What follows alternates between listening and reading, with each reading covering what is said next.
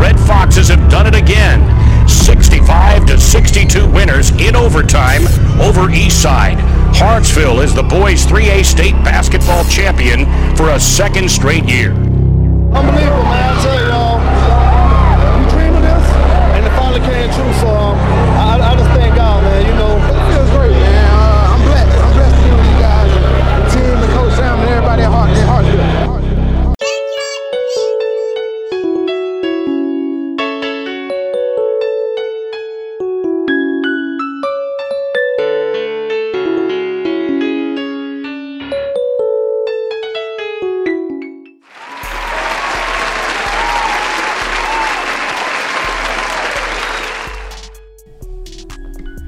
Welcome back to the Den here in Hartsville for another episode of Hartsville Hoops Radio Show podcast. This is episode 3 of season 1, and I am Nathan Barr, your host, and I'm here with my boy, everybody's boy, Shaquez Pendergrass. Yo. I want to give a shout out to my boy Trey on his successful minor surgery on his tonsils. Yeah, we're going to give a shout out to Trey on the tonsil surgery. Get well soon. Yeah, get better. So, Quez, how was your week? You know, my week was good, but, it kind of went fast, with the big project I had this week. You know what I'm saying? It took up most of my week. And I want to give a shout out to the football team. My boys had a big win, this weekend against Wilson, 13-14. There was a lot of things going on out there, but, we pulled through. What about you, Nate? Well, it was good. It was a good weekend. Went to a haunted house with some of the boys. It was kind of funny, but all together, yeah, I had a good week. So we are here with a special guest here today, the new head coach of the Lady Red Foxes, Justin Johnson.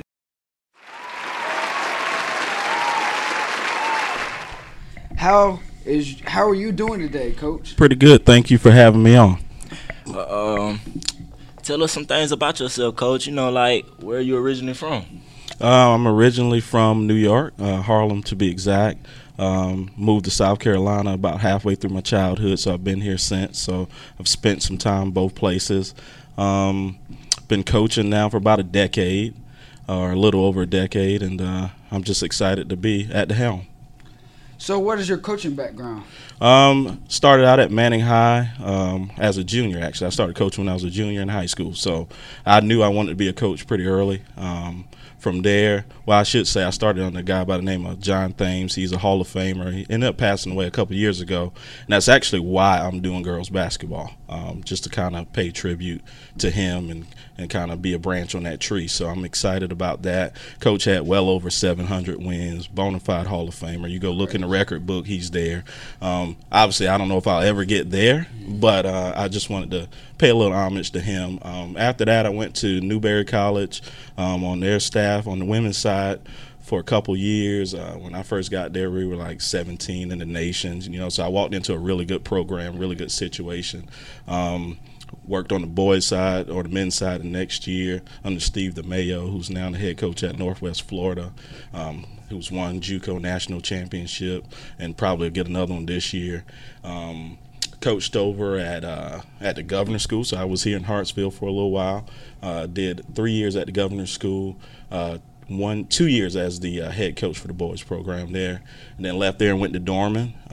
Coached there, won a state title there, and then I went to Sherraw last year, and now I'm here. So that's my whole spiel. Well, tell us a little bit about what made you want to join us here at Hartsville. It's pretty simple. You look at the facility, the resources, the expectations. I think at the end of the day, I want it to be somewhere where the expectations match the resources.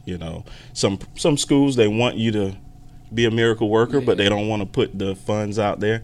Hartsville is definitely not that school. Obviously, with Mr. Lewis and Ms. Horton being in their first years, I felt like I could get behind what they wanted to do with the program and where they wanted to see it go. Okay, well, here's another question. What's the difference between coaching girls and coaching boys? I don't think there is a difference, and I've coached both for the better part of my career. Men, women, it doesn't matter. At the end of the day, players want to be challenged. They want to be held accountable. They may not like it, but at the end of the day, they respect it. They want to get better, and they want to know that you care. I don't think you can find a girl or a boy that's going to differ in that. So to me, there isn't a difference there. Some people want you to make a distinction because they think you should maybe be a little nicer to the girls and a little tougher to the guys. But at the end of the day, I've gone out there, women in practice, and they've been able to handle it, and I've been able to go after men in practice, and they've been able to handle it. So at the end of the day, it's, do you have players in your program that want to be coached? That's just what it comes down to. Male, female, that won't matter. Okay. Well, explain to us, getting down the right path, how that will affect your team, At the end of the day, as a head coach, you never really know what the right path is for your team, because each year is a different process. What was the right path last year may not be the right path this year. So you really have to size it up. You have to size up personality. You have to size up what your team brings to the table. And then you have to make a decision, and then you got to put all your resources behind that decision. And sometimes you get it right, and sometimes you get it wrong. Hopefully you get it right more times than you get it wrong, or else you're going to be on the outside looking in. But at the end of the day, as far as right path, I think you'll always be headed down the right path if you have high character individuals in your program. Like if you have that, you're going to be well on your way. If you have high character coaches, high character players, managers, it doesn't matter. Like everybody that's associated with your program, trainer, whoever, they need to be high character individuals. They need to be people you can trust. They need to be people that are loyal. You can go from there. Well, what are some of the slightest things that might throw your girls off? At this point, I would think it would be just getting used to a new coach. My terminology, little idiosyncrasies I may have that, the past coach didn't have, or whatever. So if they're able to get beyond that, get beyond the personality differences, they'll be okay. But if they get caught up on that, I could see that being a hang up.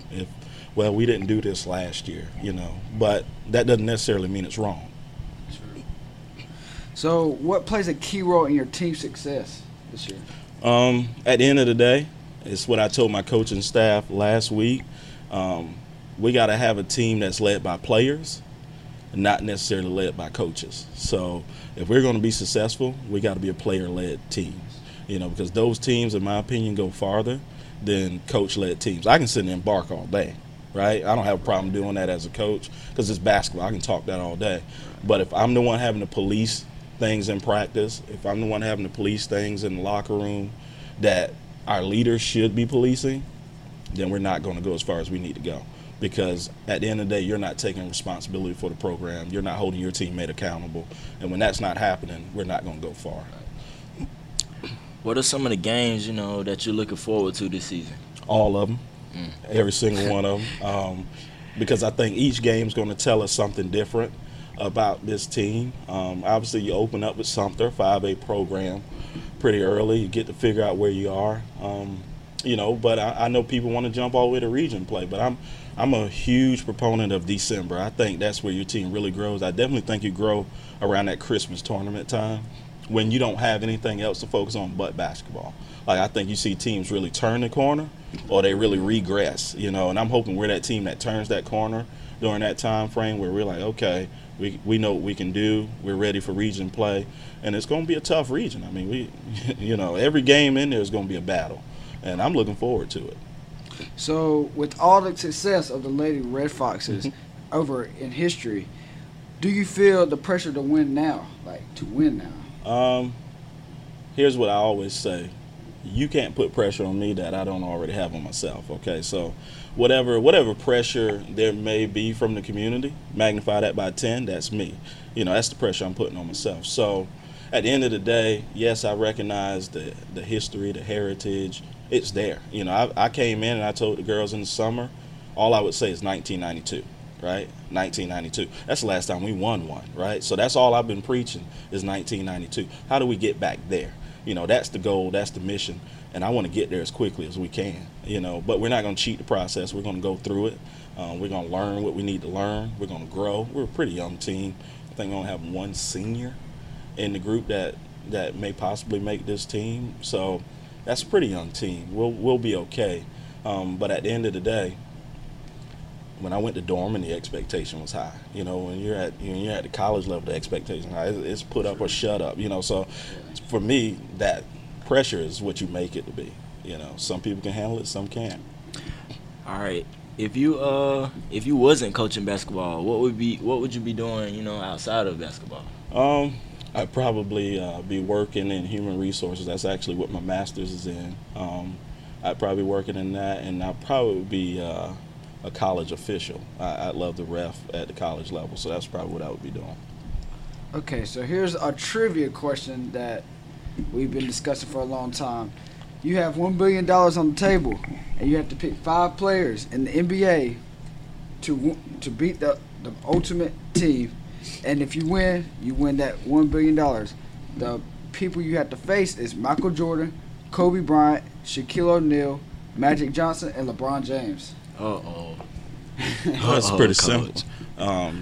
To beat that group, you need a team that's willing to share the ball. So, because I think you got too many alphas on that team, and they're going to be ball heavy and dominant. So, I would go with Jason Kidd at the point, Reggie Miller at the shooting guard.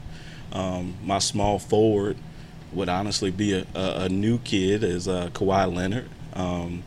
My power forward would be Tim Duncan, and in the center position, I think you throw it up. But at the end of the day, I'll probably go with Akeem Olajuwon. So that would be my group, and we go to work. What about you, Quest? What's your team? Well, I actually went with Allen Iverson at the point, shake Mike a little bit. Then I actually went with James Harden at the 2. You know what I'm saying? He'll give Kobe a bucket all night. And then no D. I went with Julius Erving, Okay. Dr. J, you got to keep the doctor around. Mm-hmm. And then Kevin Durant, went with him at the 4. He could play that position. I honestly think so. And then most of all, I went with Anthony Davis at the big position. Mm. So tell us a little bit about your fantasy team, Nate. Right. So point guard, I'm gonna go with Bill Russell. Shooting guard, I'm gonna go with Larry Bird, the shooter, the ultimate shooter. Ultimate shooter. Hey, small forward, I will go with Kevin Durant. The power forward, I'll go with Karl Malone, and the center, I'll go with Mutombo. Not in his house. He gonna kill Shaq. I forgot about Mutombo. I actually probably should have meant that. Yeah. All right, so let's get into the topic for today. Well, how do you stay on the right path?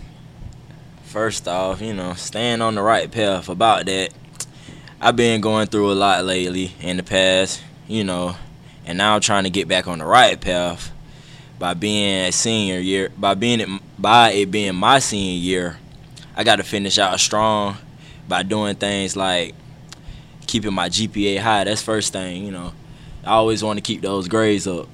That everybody that's out there, keep those grades high. You'll be most successful in life with the grades. Amen. And then, I want to walk across the stage. That's what I'm here for. I made it this far. It's time. And least of all, I want to win that championship with my boys. We worked pretty hard this summer. What about you, Nate? So, how to stay on the right path for me?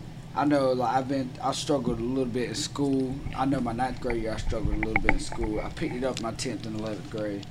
And I tried to do my best, everything I could do in my education and play basketball. I want to play in that next level no matter where I go. I want to do good in school and got to keep that GPA up. And I got to do good this year since I'm a junior. Got to do good in my SAT or my ACT.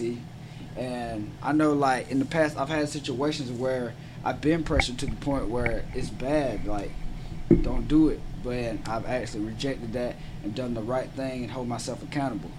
So how about you, Coach?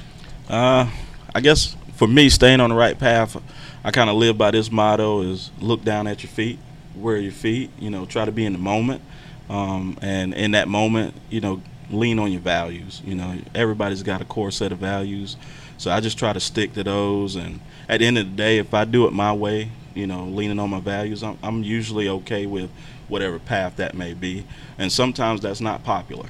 Honestly, a lot of times that's not popular. But, I think you find out the most about yourself when you're able to stick to your guns and go down a path that people may not be willing to go down. So that's pretty much how I would stay on the right path. Well, it seems like we wrapped up for this show. Episode 3, Season 1. Shaquez or Coach, would you like to give any shout outs? I like to give a shout out to all my D2 coaching buddies that started practice yesterday. I wish you all the best. Good luck to all the high school coaches getting ready for a season. Each season brings a different process, so embrace it. Big shout out to everybody who supports me, and a personal shout out to my grandmother who's actually coming home today. She's been in rehab after suffering a heart attack, so she'll be coming home today, and I'm pretty excited about that. What about you, Quez? I want to give a shout out to my boy Trey Hannibal, and of course again the football team on the big win over Wilson. And I want to give a shout out on my principal Corey Lewis for that big principal job this year. I shout out to my boys, basketball boys. Hope we gonna go somewhere. And I want to shout out to Corey Lewis, like you said, for being the principal this year. Shout out to football for getting that victory. And that's it. Thanks for listening today with episode 3, part 1. We are Red Foxes.